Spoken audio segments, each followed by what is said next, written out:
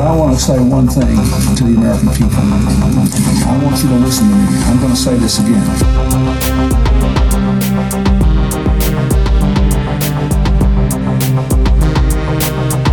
I never told anybody to lie, not a single time, never. I never told anybody to lie, not a single time, never.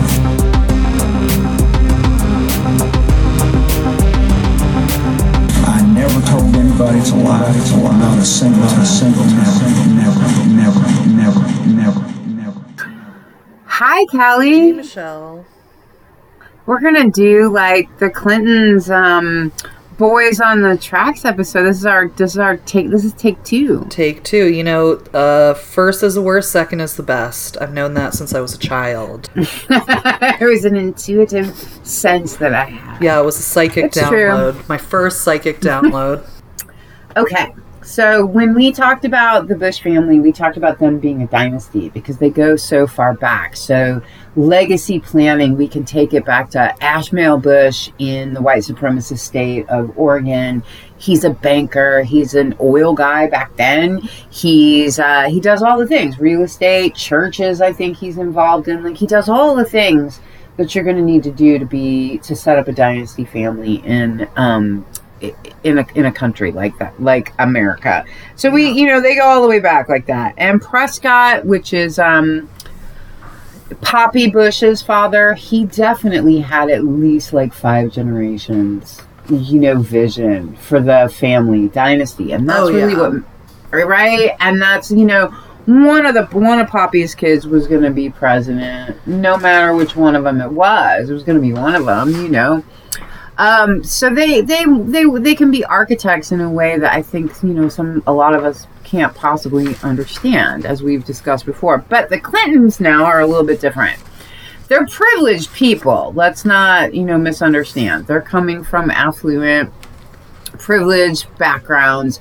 They both go to Yale. They're both Yale graduates. Oh, God. Right? I know, right? So they're privileged. We don't want to pretend like they're not privileged, but they are not. I mean, like Bill Clinton was actually born Bill Blythe. Clinton, he was adopted by his stepfather. So Blythe is actually his birth father, which I just drove through Arkansas, a little nub of Arkansas that I drive through on my way to New Orleans, which I've done for years. I've made that drive for almost 30 years. And, but I never really noticed Blytheville before. But this time on my way through both times, I'm like, Blytheville. I drive right past this little exit. So that's like, so my point being is that Bill Clinton is like, he was born into something. He's got Blythe, right, is Nepo part of the baby. Arkansas. Yeah, yes, thank you. That is what I am trying to say. He is a Nepo baby, by sperm donor. And then also by, then the Clinton family name is also a thing too, and we'll get into that. And there's Roger Clinton, who's his half brother, who is actually a convicted, prior to all of these doings that we're going to talk about today with Bill Clinton as governor in Arkansas. You have Roger Clinton, who actually did some prison time for cocaine charges. So it's already like all in the family. That's all I'm saying. I know, right? They were, like when the Bush family's like, can you move some cocaine for us? Bill Clinton was like, can I move some cocaine? You bet. Why, yes, I can. Yeah. Why, yes, I can. I actually do know how to do that. Yeah, totally. So the Clintons, however, no matter how like privileged and all of these things that are going on, they do have to work their way up in this industry, which is their business. And the industry just really so happens to be like, it's the mafia. These are crime families, right? Right. And so like where the Bush family is this, huge international crime family, the Clintons are really just coming in to make a name for themselves, right? And so they're saying, but they know the game. They know the game, and they're like, here's what we can do for you. And so primarily one of the main things that they wind up doing over time is they wind up laundering a lot of money. That winds up being one of the primary things that the Clintons do, is they launder a lot of money.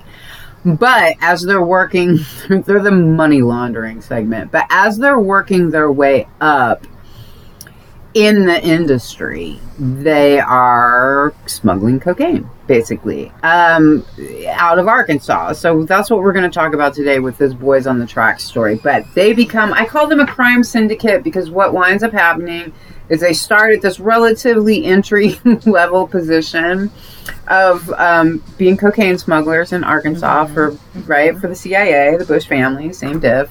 That's where they start, and they build over time in through the Bush family to where they have their own standing at this point, particularly with the Clinton Foundation, where they continue to launder money for really dangerous people.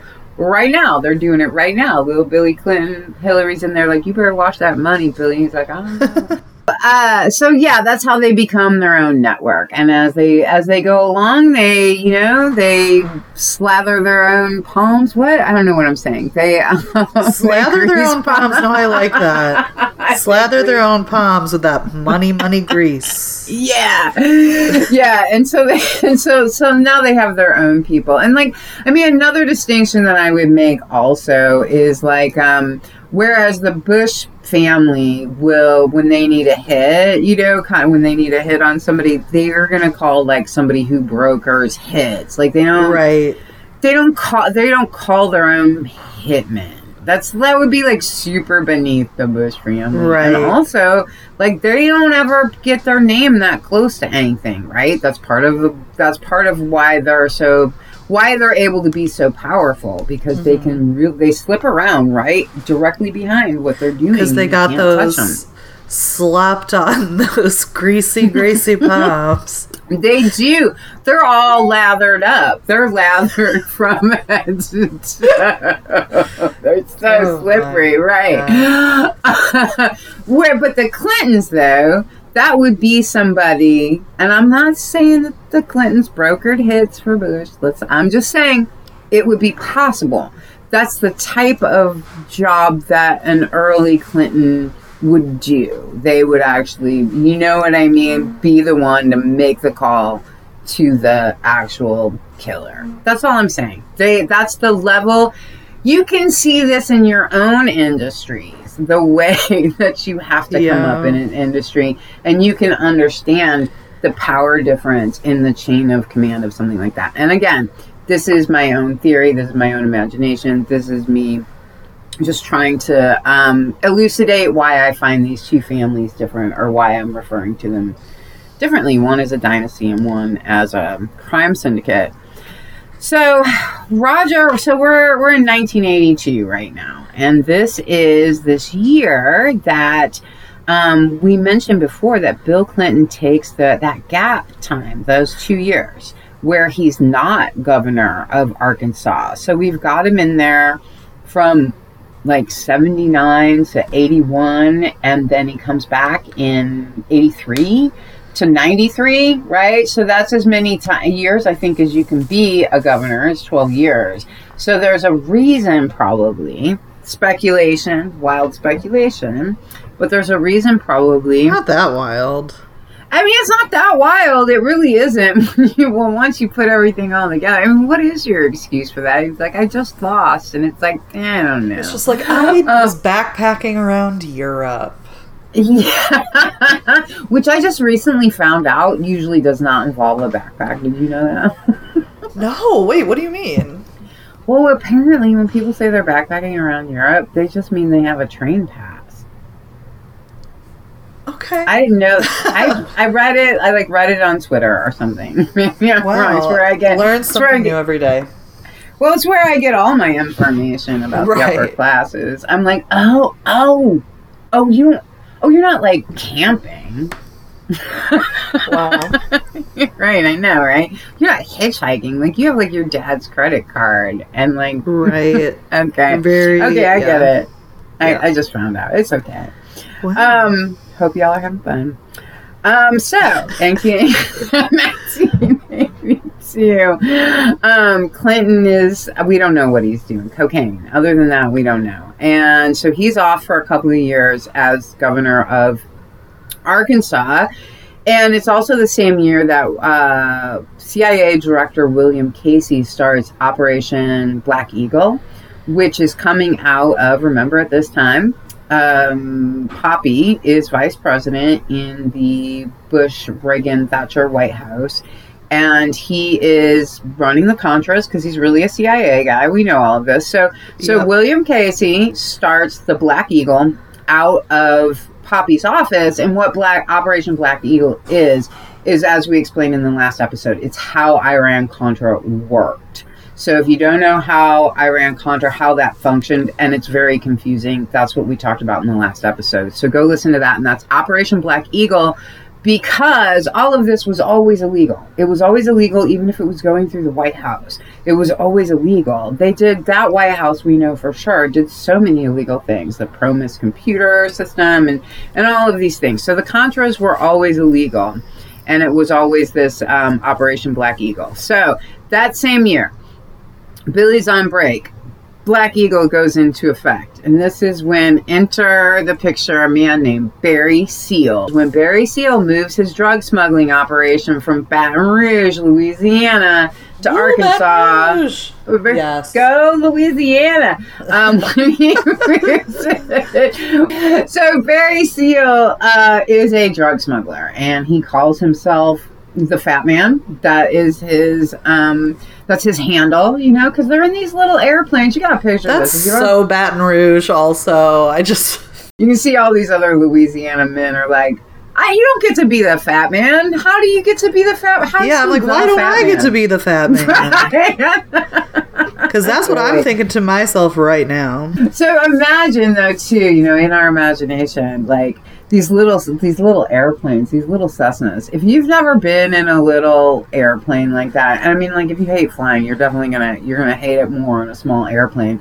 But these little Cessnas and these little these small jets, sometimes they're running Lear jets. Those planes are really, really fun. They're extremely fun to be in. You been in one? My father flew Lear jets. Oh, whoa, I didn't know that. Yeah, so I've been in all, and Cessnas, so I've been in lots of little airplanes. Wow, I don't think that's for me. No thanks, because I've just heard about so many scary plane crashes that happen in little planes. Here's Barry Seal, and he's flying these little planes, which, like I say, is very exciting. The FBI and all of these agencies that wind up eventually investigating Barry Seal, they can never really figure out exactly how many planes he even has. So he has many of them. And they can't even ever really figure it out. This guy loves being a criminal. Like Barry Seal is very much that kind of anti-hero where and you can listen to him talk about himself on YouTube and there's just something about Barry Seal because he's like, look, I loved it. I loved people trying to kill me. I loved running from the cops. I loved doing drugs. I loved it. He moves his business from, like I said, Baton Rouge, Louisiana to Mena, Arkansas. He will claim himself, and there's no reason to think that this isn't true, between his operation in Baton Rouge and the operation that he moves to Mena, Arkansas. He will later say that he was a drug runner for 10 years. This makes my heart beat so fast because this is so much drugs, and this is just one of their smugglers, mind you. Like, they have other... This is just one guy. Yeah, it's a lot of drugs. It's a lot of cocaine. It's a crazy amount when you really think about it. So he says that for 10 years, he made 10 runs per year with loads between 600 to 1,200 pounds of cocaine. They partying in Maynard. I mean, like, just saying that, like, my whole body is just, like, tingling. Like, it's just so much stress and fear and just, like, that's so much drugs and that's one fucking smuggler, right? You know? Yeah, I guess it's not stressful if you're having the time of your fucking life because you live to drug smuggle. Exactly. And that's why Barry Seal is like, woohoo, do it again, 10 out of 10, you know, and eventually, right, eventually, you know, he was murdered, but I have to, like, I mean, if you listen to him talk, he says it a couple of times that you have to anticipate that that's what's going to happen. Right. Oh my God. You know, and I mean, he was self-aware. If you're like, you know what, I could just take all of this money and go do whatever. After you've spent all this time being high as a kite, like, whatever, going wherever you want, laying in the sun, fucking chicks, doing drugs, people are after you, that adrenaline, like, what? I don't know. You love it. You love it. Everybody's chasing you.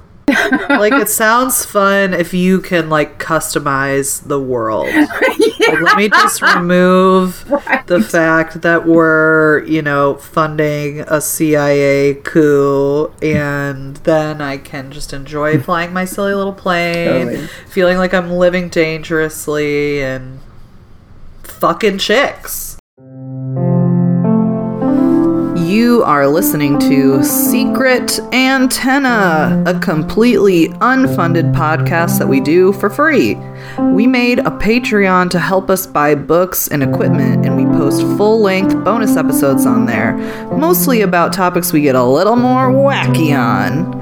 Access to all of our content starts at $1 a month, and you can subscribe at patreon.com/secretantenna.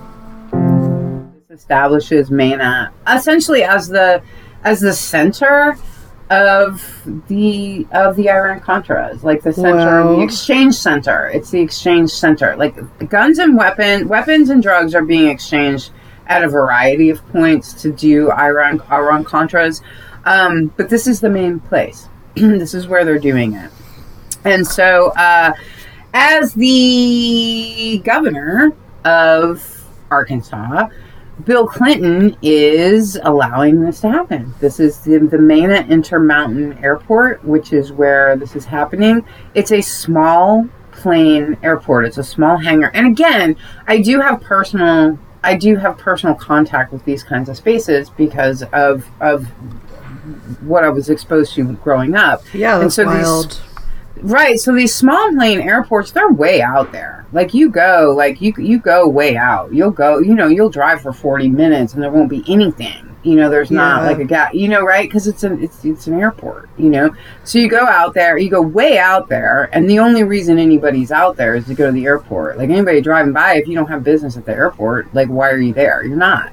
Yeah. And then, you know, there's these big open hangars. There's usually only a few people around. You don't need a lot. I mean, like, what is a hangar? It's a garage for airports. You know, like, you don't need, like, tons of fucking people hanging out at a parking lot. How many people are at other parking lots? Like, one fucking dude. Like, yeah, your shit's parked over there. You know, like, that's really, right? You know? So there's a lot of privacy around an airport like this, as long as the government isn't looking. And that is what Bill Clinton made sure was not happening. So, anyway, that's right. So these made a whole career off of not looking at stuff. Yeah, he did.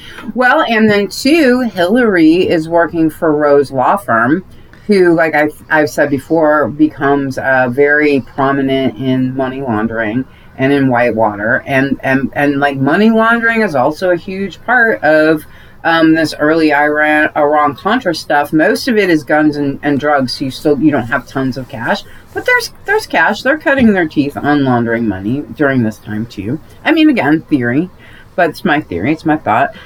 So, you know, 1,200 pounds of drugs come into Mena, and weapons are loaded into this airplane. Again, I want us to picture this like, you know, we're not talking about 38 specials, you know, like, these are missiles. They're getting missiles. They're getting, you know, these military guns that, you know, that have the rounds that have, you know, whatever it is, like, 500 rounds a piece in them or whatever, you know, right? Like, these are they're hand grenades. These are weapons of war, just to be very specific. And they're loading them back up on these planes and taking them to Nicaragua, or they're taking them to Honduras, where they're arming the Contras who are fighting the Sandinistas in Nicaragua. And that's what's happening in little old sleepy Arkansas under Bill Clinton's watch, with Hillary Clinton helping. She's, she's a lawyer, and and she's a, at that time, I'm pretty sure she's a prosecutor. I mean, I think she's always been a prosecutor. So, like, that's also really helpful to have on your side. What an asshole. Totally. Totally. She's such a total asshole. So yeah. So, it's all in the family down there. All right. So this is from a book, the two books that we're talking about today is The Secret Life of Bill Clinton, The Unreported Stories, which is by Ambrose Evans Pritchard, it was published in 1997, and Ambrose Evan Pritchard is a Brit. He was a foreign correspondent. He was bureau chief for the Sunday Telegraph, which is one of their main papers over there, and especially at the end of the 90s. That's people still widely read newspapers at the end of the 90s, and so that was probably a pretty big deal. But he's a Tory. He's right wing, and so like there definitely is a part in here. Like, he's not right wing the way people are right wing in America today. This is like some old school like stuff. But even in this book, though, where they sound slightly more reasonable. They just kind of sound like they don't want to pay taxes, and you're like, well, I can appreciate that. Like they don't, don't feel like right. You're not like, good God, you're a monster. No, I know. Like when Alex Jones is like, we should be able to, not have the government invade our property, and I'm like that's what he was like. That's kind of what he like built his platform on, and I'm like, yeah, I could see how people would go for that. But you're the craziest person that's ever lived. So there's that. There is evidence. This is CIA's base of operations was in Arkansas, and Governor Bill Clinton was actually involved. Like, he's making sure that his government doesn't see what's happening in Mena, but he does. It's not even like he's sort of semi-aware that there might be maybe some strange things are happening over there. You could get a lot done in politics by only knowing a very little bit, right? Right. And just not looking into things, Right, exactly. And then, too, when you're on the stand, if somebody's asking you, you're like, actually, I don't know. You actually don't. Isn't that great? Yep. But you're all fulfilling the ends of this project. So, but in Bill Clinton, the reason I'm bringing that up is because I don't think that's the case with Bill Clinton here. I think he was very hands-on about his involvement in the Contras. And I think that when we look at it from the perspective of this is a businessman who is working his way up in his industry. When we look at it that way, and his industry is the mafia, it's organized crime, then you understand why it's important for him to have a hands-on involvement in the Iran-Contras. All right, so I'm going to read a couple of things here from Pritchard's book. So he says, it is precisely because Mena turns the world upside down that it matters so much. If true, it validates an inchoate suspicion felt by many Americans that things are not what they seem. It suggests that the political rhetoric of the two parties in Washington is mere window dressing, while the real decisions are made in secret collusion without democratic accountability. To examine Mena is to examine the institutional condition of the United States. As for the president, it exposes him as a remarkable counterfeit, willing to betray his liberal principles for self-advancement.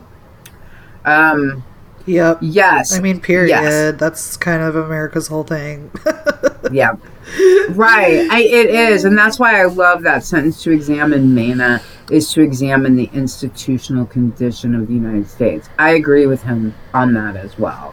When you really start to think about this little cocaine airport, really being, right? Being kind of that's where all of your politics are really being generated from. Like, that's really scary. That's over, quote unquote, but we're just in the following stages of it. All of these things just open doors into the next thing. Yeah. The Contra opens up, Oklahoma City bombing opens up 9/11. It opens up to Trump. All of these are gates that opened along the way to put us here, to put us where we are. Gates of hell. Oh, it is the gates of hell. Yeah. Oh my. Oh God. Okay, how many? Oh my. How many do we have before we're at the center? I don't know, because David Koresh is dead, and he's the only one who would have fucking known the answer. I want to read a little bit more from Ambrose Pritchard, and he says, it was the political left that first became excised about Mena. They were alerted when a Fairchild C-123 military transport was shot down in Nicaragua on October 5th, 1986.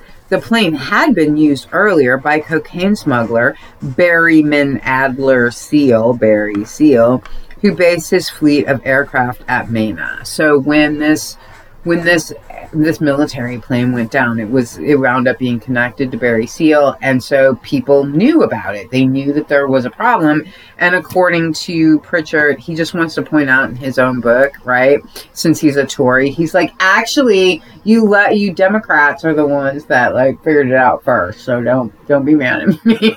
I think that's kind of funny. My big takeaway from this is that Barry is short for Berryman? Yeah, it is. Berryman.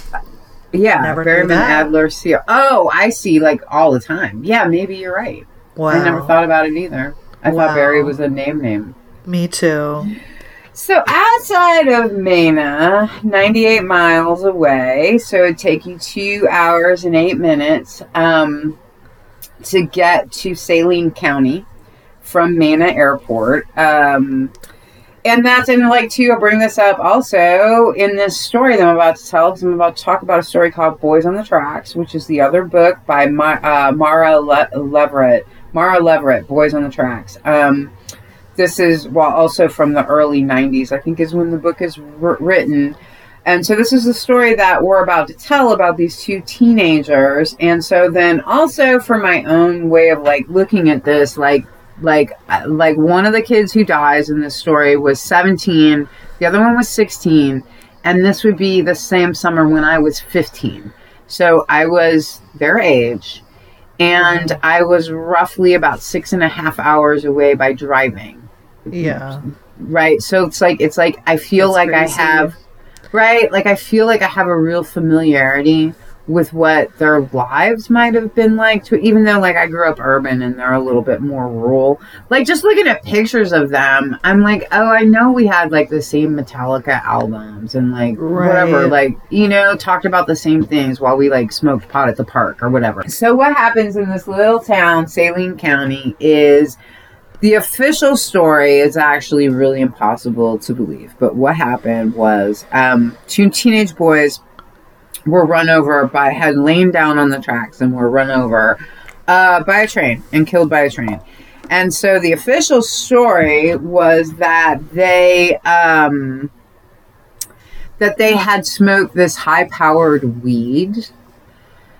So they smoked 1.5 joints, but it was some kind of crazy special high-powered weed that meant that 1.5 joint that they smoked was the equivalent of 20 joints, which got them so high that they decided to commit suicide by lying down on the tracks, perfectly aligned with each other, perfectly straight, and they had their head inside the tracks and their legs over the other end, perfectly straight, perfectly aligned, and they pulled the tarp up over themselves and they laid down on the tracks to kill themselves because I don't know. I guess they wanted to die. Very Heaven's Gate sounding.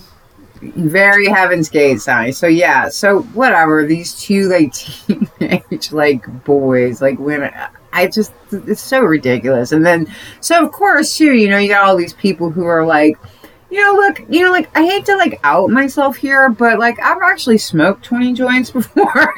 No, or whatever. You really can't. I mean, it's that's so many joints, but you have all these potheads that are out there. You just lose interest before you smoke 20 joints, probably. Yeah, you just fall asleep. You just fall asleep, and then also no, so you just. none of this, what you're saying doesn't make sense.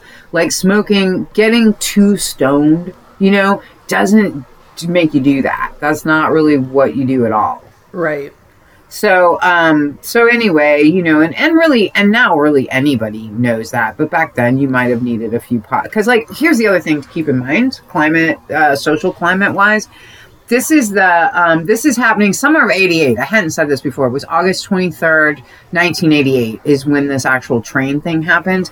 So this is like DARE program. The White House's Dare to Stay Off Drugs, Nancy Reagan's DARE program is in full swing. Like they're man, you smoke one joint. It's like reefer madness, which was if you've never seen Reefer Madness, it's this 1938 film where smoking weed turns you into a sex fiend or whatever. It's hilarious, but the Reagan White House's DARE program was no different. It was honestly, it was just different versions of Reefer Madness. I swear to God, that whole program was so dumb. Yeah. But this was its height. This was its height. And so to come out with this story at this particular time, it just went along with everything what people were hearing. This devil weed, this devil's lettuce, oh God, you get these free joints in your heavy metal albums or whatever, right?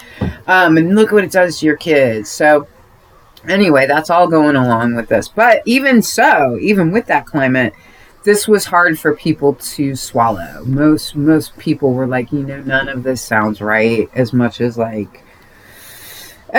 I'm judgmental as people might have been, it didn't really sound right to anyone. So, one of the stories that you can read that's just really harsh about it, too, is the the train operators, the train engineers coming around the bend, and, they see what's about to happen, and there's nothing they can do. And their story is really terrible. And one of the guys says, maybe you got one person passes out on the tracks. Maybe they don't rouse at all. Maybe. But two of them? This is a train engineer. He's just saying, you don't understand. You can hear, if you're on the tracks, you can tell the train is coming from just, miles and miles and miles away. Yeah. And, and they're blowing the horn and the light and all of this. I mean, you have to be, something is wrong. You're not passed out drunk. You're dead. You're dead. And the other thing was that there was a gun that they saw. There was a rifle that was next to the bodies. And that the train guys all saw it. Anyway, they saw the gun. And then also the gun, this long rifle, was in pictures that the police had, but it never made it into evidence. And people have pointed out, they're it's right there. I can see it on the truck. You have it. You cops have it. Where did it go? They're just why is it not in evidence? Yeah, basically. Cool. So the train guys saw it, and then you can see it in pictures, but the cops say they never had it. And so, which is fucked up, right?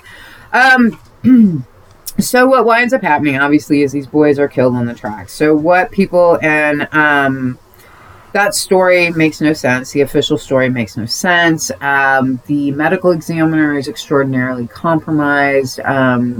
The stories about that particular medical examiner are insane. But a lot of times, they're just ludicrous. And there was something in the documentary that was he found a dude decapitated and listed it as an accidental death or a natural cause or something like that.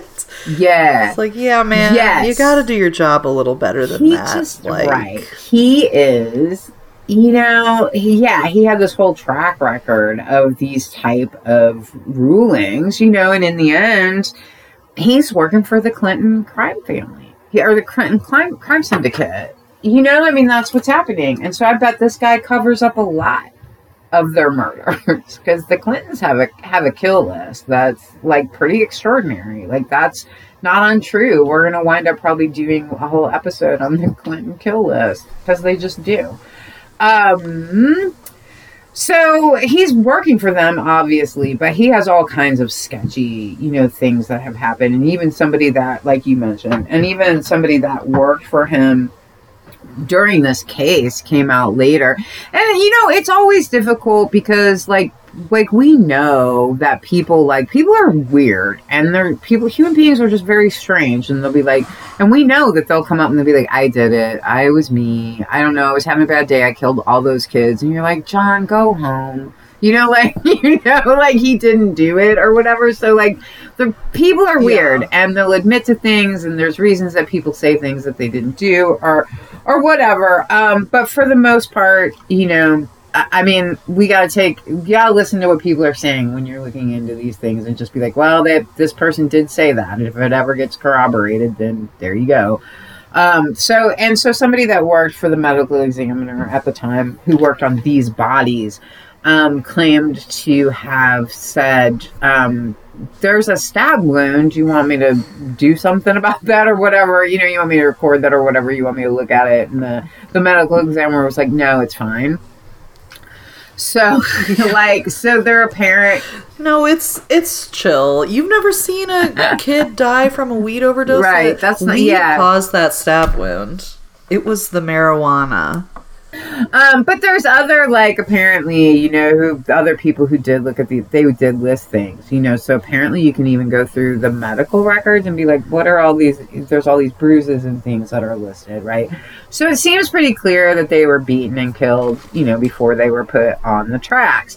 So what happened? So the theory that winds up being, probably what really happened is about 400 feet away from the railroad tracks is a field where it's, at least you have other witnesses from the inside of the crimes that were going on, the drug smuggling, and also people in the town who will say that there were drug drops being made in this field, which is like what you see in movies. It's little parachutes on boxes. What people think happened is that the boys were out there for whatever reason, and I think that several reasons can all be true at once. They could just be out there because that's where they went to smoke pot, and then they're like, hey, what is that? And then they got killed.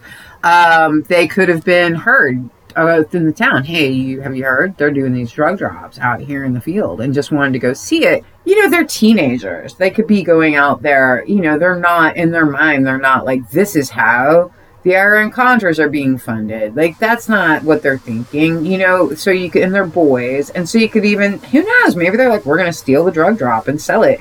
Who fucking knows? But any of those things could get them killed. What comes out later, it's not till a couple years later, there was at least one other teenager out there with them, another boy, who a couple years later comes forward, because he had left town, right? He went on the run. And he came forward, or whatever, maybe not, maybe on the run's an extreme, but he left town. He must have told his parents or something, and they left. But he came out a couple years later and was like, look, I was there, and I can tell you who else I saw there before I ran. And that's Dan Harmon. So he pegs this guy, Dan Harmon, who is the district attorney for Mena.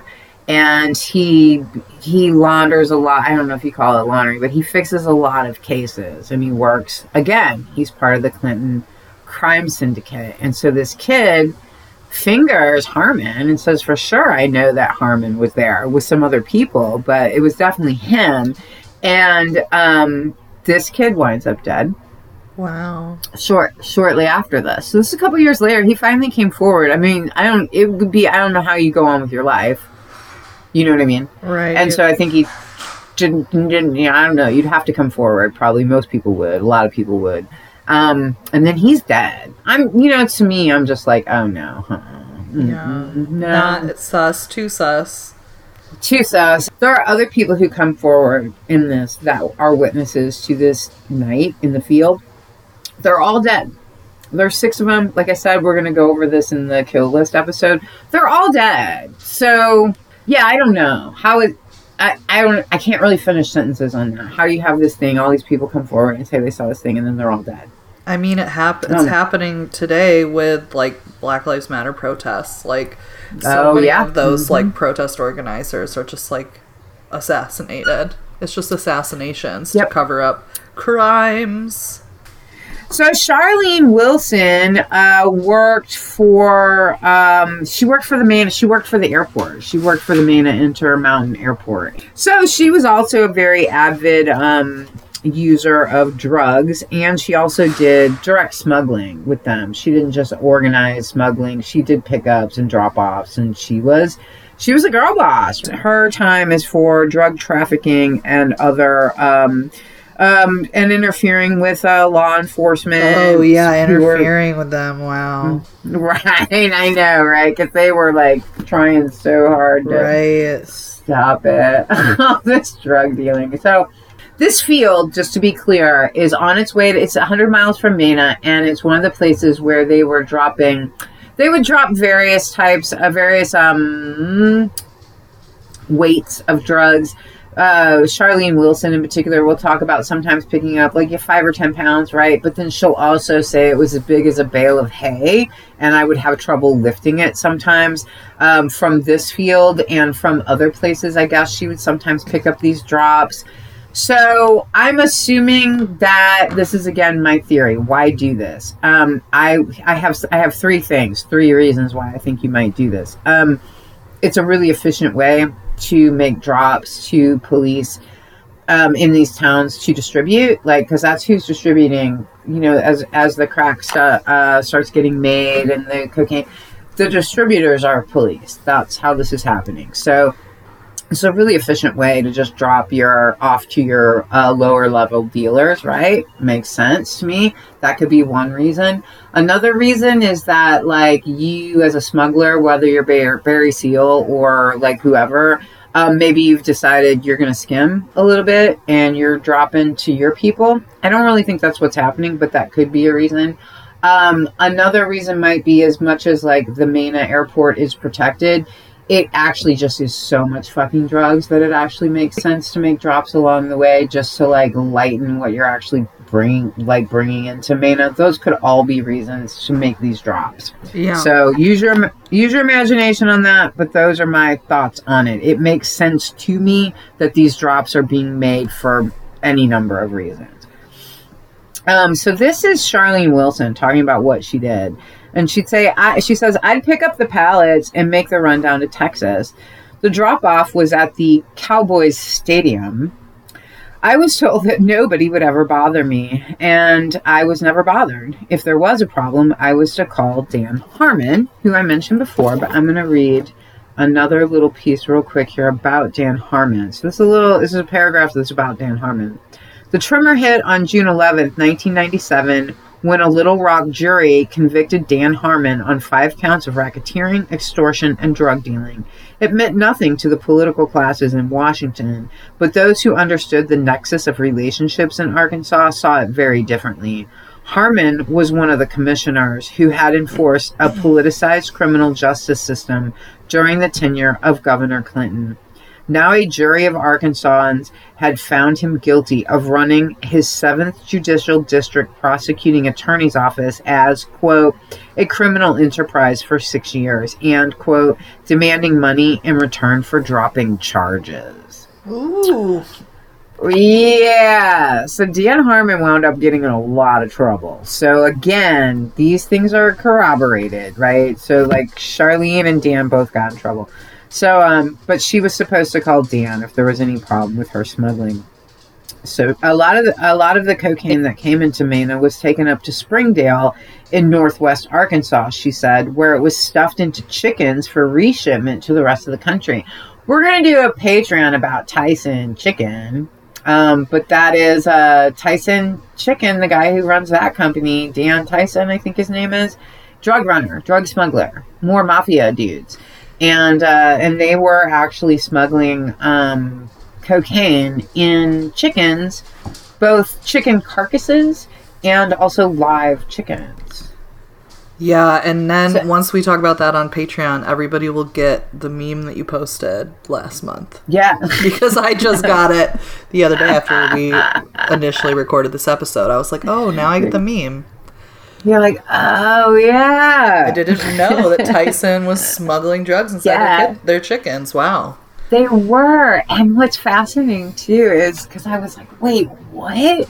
And I looked into this a little bit more. And something that's funny, too, is apparently at the time that they were doing this cocaine smuggling in these chickens, Tyson chicken, there was some kind of, the statistics, somebody put the statistics together on it. And at that time, 50% of Americans were eating between 1 to 3 pieces of Tyson chicken a week. Yeah, that's crazy. It's crazy. Oh my God. Okay. I mean, just literally just built on cocaine. I mean, for a long time, I thought it was just Miami, but it's the whole fucking place. It's the whole fucking country. It's so bad. But she had another job. We're back to Charlene Wilson, which she revealed to me 2 years later when we were allowed to meet and talk in relative privacy at the prison library. This is Ambrose Pritchard. This time she was trembling with emotion, giving free rein to the terrible remorse that had been eating at her for 9 years. She used to pick up cocaine deliveries on the railway tracks near the little town of Alexander, 30 miles south of Little Rock. Every 2 weeks for years, I'd go to the tracks, I'd pick up the package, and I'd deliver it to Dan Harmon, either straight to his office or to my house. Sometimes it was flown in by air. Sometimes it would be kicked out of the train, a big bundle, 2 feet by 1.5 feet, like a bale of hay, so heavy I'd have trouble lifting it. Roger the Dodger picked it up a few times. You know what? I wonder if Roger the Dodger is Roger Clinton. I'm not sure. We'll put a pin in that. It just hit me when I read it. I wonder if I can Google it on my phone. I probably not, Google it. See if you can. Who is Roger the Dodger? Back in the summer of 1987, one of the drops disappeared. And I'm sorry, I think I said 90. I think I said 88 earlier, but the boys were killed in 87. I was 15 in 87. Yes, it was August 23rd, 1987. So according to Charlene Wilson, she says, but in the summer of 1987, one of the drops disappeared. So let's see what she says Danny Boy did. Furious, Harmon brought out some of his men to watch the delivery on the night of August 22nd. They were expecting a delivery of 3 to 4 pounds of cocaine and 5 pounds of weed. Charlene was supposed to make the pickup that night, but she had been highballing a mixture of cocaine and crystal meth. And was Charlene, damn, and was totally, quote unquote, strung out. And I can imagine this too. They told her to wait in the car, which was parked off Quarry Road. It was around midnight. This is horrifying, but she was like, it was scary. I was high, very high. Yeah. I was told to sit there and they'd be back. It seemed forever. I fucking bet it did. I heard 2 trains. Then I heard some screams, loud screams. She stammered, breaking into uncontrollable tears. She never did finish that sentence. Whoa. Charlene feels like shit. Okay, so yeah, well, to wrap up, there's just a couple of people I want to talk about here who this is an interesting thing. One of the train engineers, his last name is Schroyer, and he talks about, this is wild because Ives, Kevin Ives, it's Don Henry and Kevin Ives were the names of the boys on the tracks. When we do this twice, it sometimes can be hard. You feel like you said things that you didn't say in this recording. So Ives, his father, was a train engineer, actually, and this was his route. Right. And so... Oh, right. Yeah, that's so crazy. It's so crazy. So about 2 months before he got changed out in the route, I'm not given to understand that there was any specific reason for that other than train companies will change up their engineers sometime. So the guy Schroyer, who had taken his place, that's an interesting position because this guy, he went through this thing. that I'm sure, you'd prefer not to go through, which is like running over this kid. But then too, he's like, I'm glad it was me and not his father. Like, it would just be like a really weird position to be in, to be like, I guess I'm glad. Like, I don't know what that means. Like, it's just that he's thought about it a lot, because otherwise, I mean, just by fate, just by luck, just by spinning the wheel, it wasn't this kid's own father who ran over him. Right. That would have been, a million times worse. Oh my God. It's just it's already horrible, but that would have been... It's so horrible. Beyond. Yeah. I mean, and the father actually does say at some point, because he can't ever really stop thinking about it either. You know what I mean? Nobody can, like for him and for the guy that took his place, you'd have to be thinking about that kind of like every second of every day for the rest of your life. Like, I don't know how you'd be able to put that out of your mind, because it's just something that's like, it's just so, I don't know. It's just, how could it be? How could that be?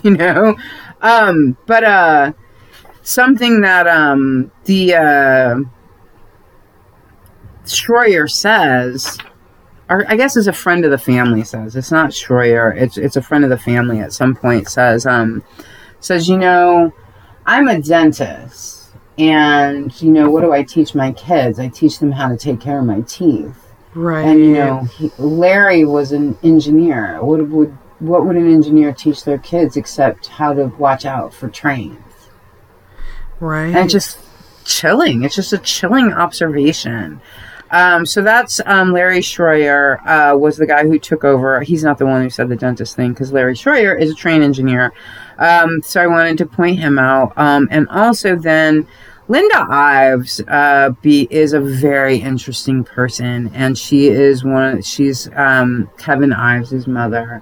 And when she talks about this, she's gone now. We lost her a couple years back, but she was an activist for life. I mean, this is what she did forever after. And she, in the beginning, she's just like, all I wanted was for them to investigate my son's death. It wasn't my intention to live this life where I, reached into like this huge political machine, that's not what this is about. 'Cause like, it didn't take her long to realize like, oh, you won't investigate my kid because of Bill Clinton, because he's like, the Clintons are in on this. Are you kidding me? And she says something at some point, she's like, I don't know, like, we just went to work and came home and went to the ball field and tried to do the best that we could. That's what we thought everybody else was doing too. Linda fights for the rest of her life to try to handle this, and it's a hard life, and she dies of cancer a few years ago. I want to read something though from her. That is this quote that she has. She says, what I want is justice, and it's that simple. Justice is when mistakes are admitted. Justice is when a murder, or even the possibility of a murder, is given more priority than protecting a fellow state employee's ego. Justice is when investigators look at new evidence in a death from whoever presents it, instead of grumbling because they feel they're being second-guessed. She continued in what had become to reporters her familiar, unvarnished style. There are some good people in law enforcement, but as a whole, it attracts a type of person who likes to wear a gun and doesn't question authority, and who doesn't like it when his authority is questioned. That was our crime. We question them, and that's a no-no, even when what they're saying obviously and provably clashes with common sense. Yeah. Yeah. She's our people. Because I'm like, she is our same. people. Yeah, exactly totally. How I feel. It gives me a chill every time I read that passage. I'm like, Linda, that's right. Right. Wears a badge and doesn't question authority. I love that she's like, she is somebody who wants power and doesn't question power. Like, that is a very special kind of person. She ain't wrong. Yep. So that's Boys on the Tracks. Sad story. Yeah, it's a really sad story, and Linda may come up again. She's definitely, unfortunately, a hero. I wish that hadn't been her life at all, but her struggle,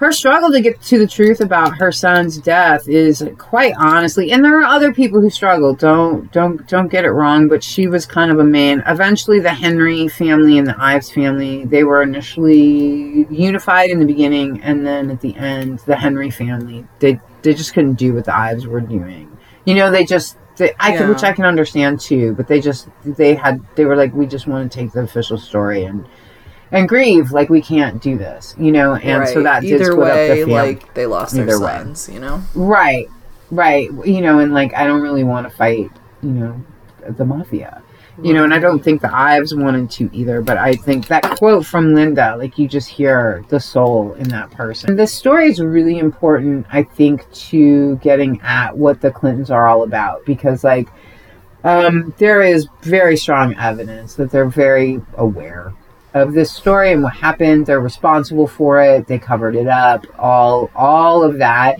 And of course, like, you know, these are just two kids, just two teenagers. They're not any more special than any other teenager in the world, who have also been harmed, murdered, destroyed by the Clintons and other powerful political families, you know.